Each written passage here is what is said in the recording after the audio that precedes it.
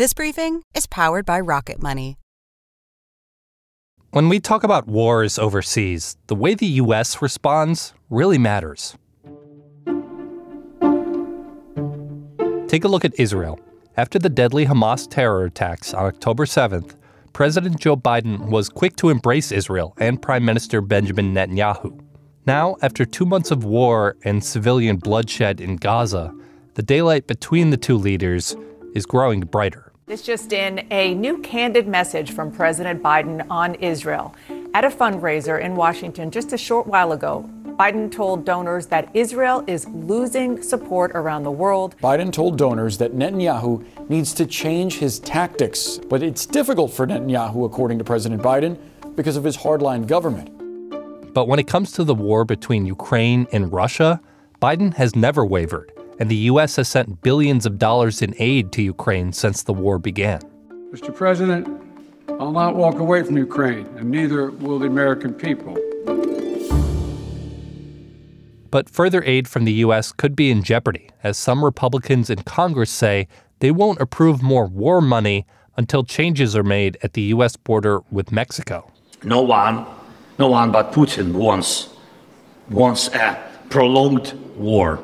We dream of a Christmas in a peacetime, of course. And so this week, Ukrainian President Volodymyr Zelensky came to Washington, D.C. to plead his case.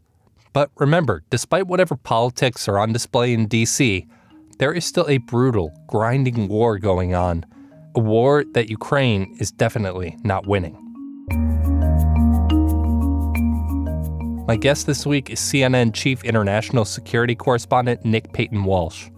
We're going to talk about the DIY methods Ukraine is turning to help stem the tide, and why this is a moment Russian President Vladimir Putin might be able to seize on. From CNN, this is One Thing. I'm David Rind.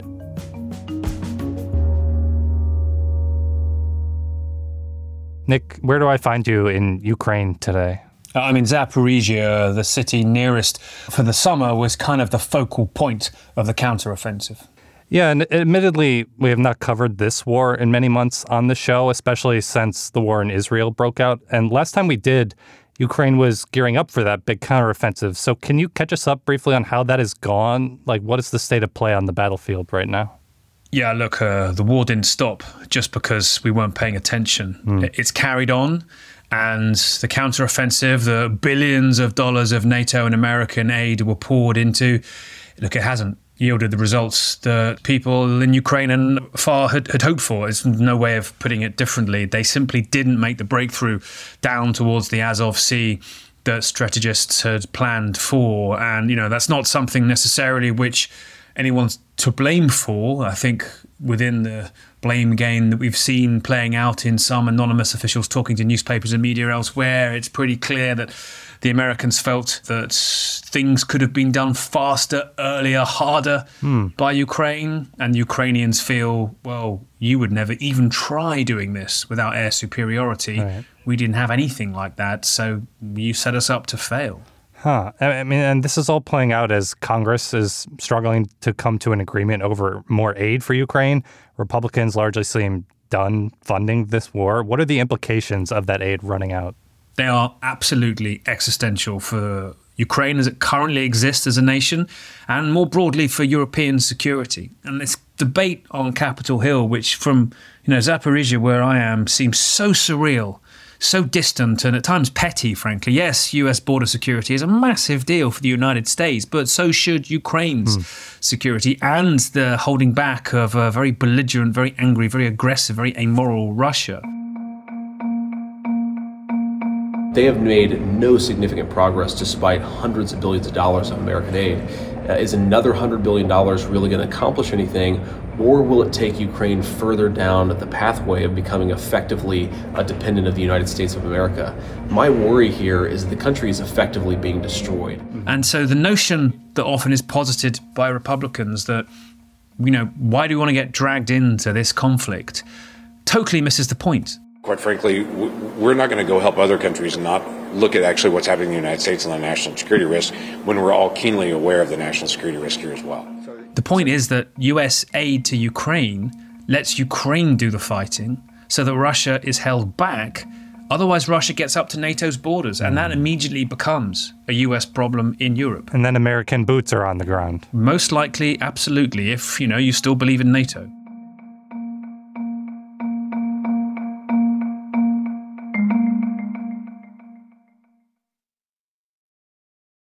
Can I confess something? Anything. Safe space. I think I have like 25 subscriptions, and it kills me because I know I'm wasting so much money. Have you heard of Rocket Money? It sounds familiar. Okay, well, it's a financial app that the internet is obsessed with. It shows you all your subscriptions in one place. Yeah. You go through them. Any you don't want, you cancel with one tap. I went on literally the other day, saved $300. All right. Best I'm more part? interested now. Didn't have to talk to anybody on the phone. Okay. Well, it sounds like I'm downloading Rocket Money. You should.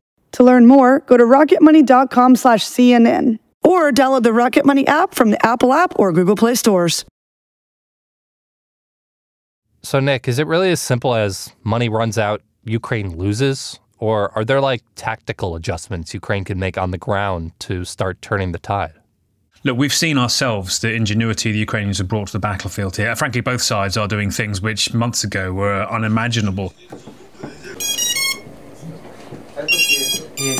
A lot of this is, we saw ourselves, what they're called FPV drones, first-person view drones, gaming headsets, basically, virtual reality headsets, used to fly very cheap drones on a one-way ticket straight into Russian positions.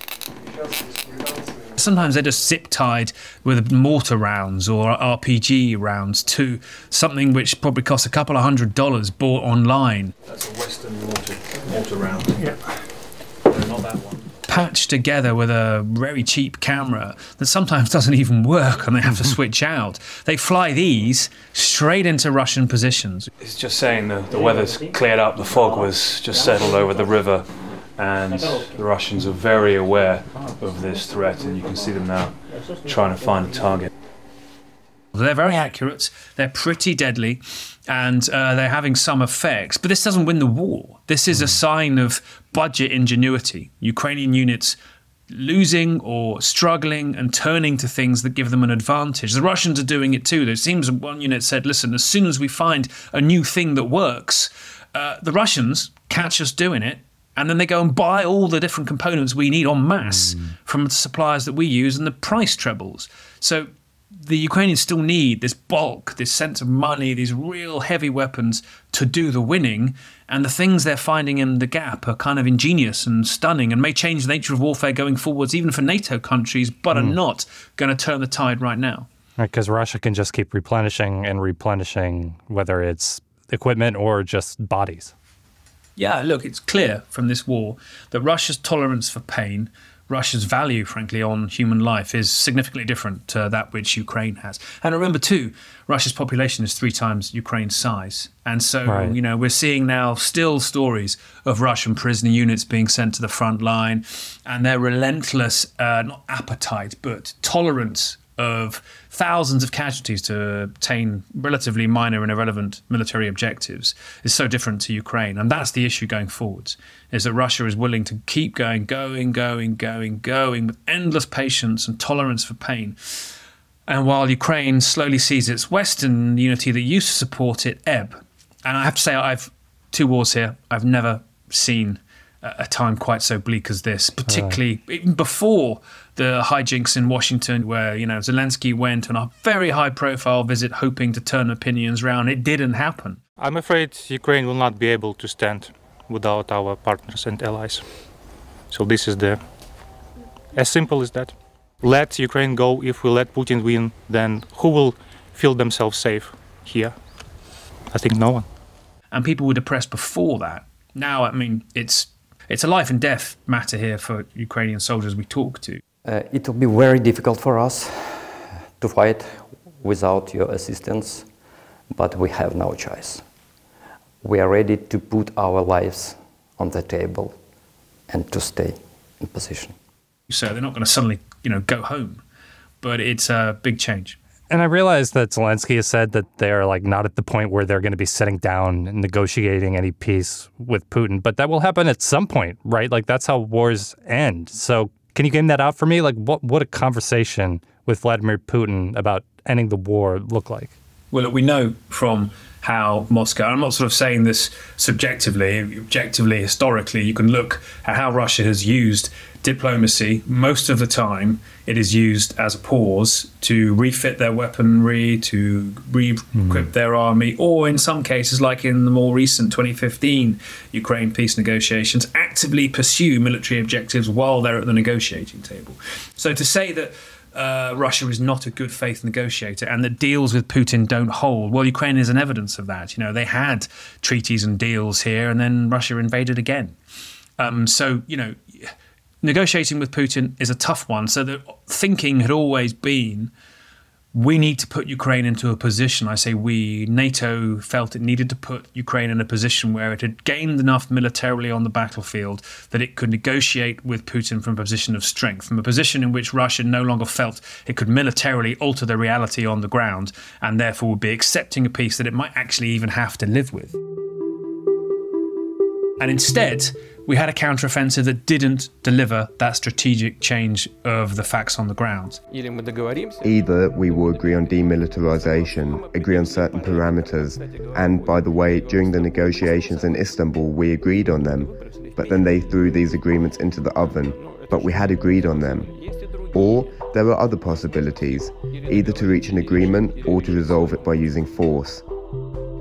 Of course, all wars end with talking, eventually with some sort of arrangement that things are just going to have to be uncomfortable for both sides relatively.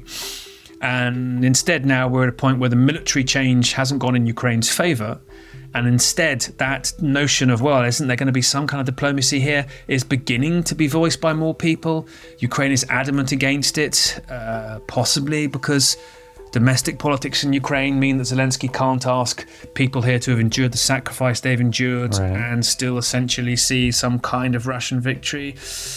But, you know, this is going to get harder as aid wavers, as the battlefield looks bleaker, as Russia persists, and talks about talks are going to be something we're going to probably hear more about next year. Well, Nick, thank you. Really appreciate it. Thank you, guys.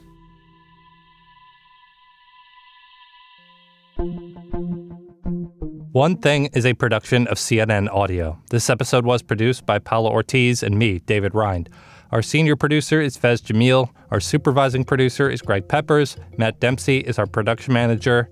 Dan Dzula is our technical director. And Steve Lichtai is the executive producer of CNN Audio. We get support from Haley Thomas, Alex Manasseri, Robert Mathers, John Dianora, Lenny Steinhardt, Jameis Andres, Nicole Pesaru, and Lisa Namero. Special thanks to Caroline Patterson, Galt Tayuz, Kristen Streeb, and Katie Hinman. We'll be back next Sunday with another episode. I will talk to you then.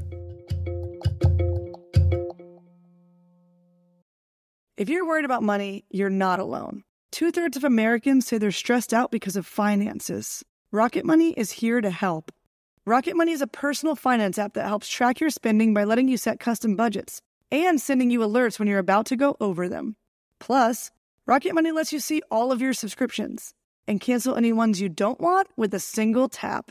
To learn more, go to rocketmoney.com/CNN or download the Rocket Money app from the Apple App or Google Play stores.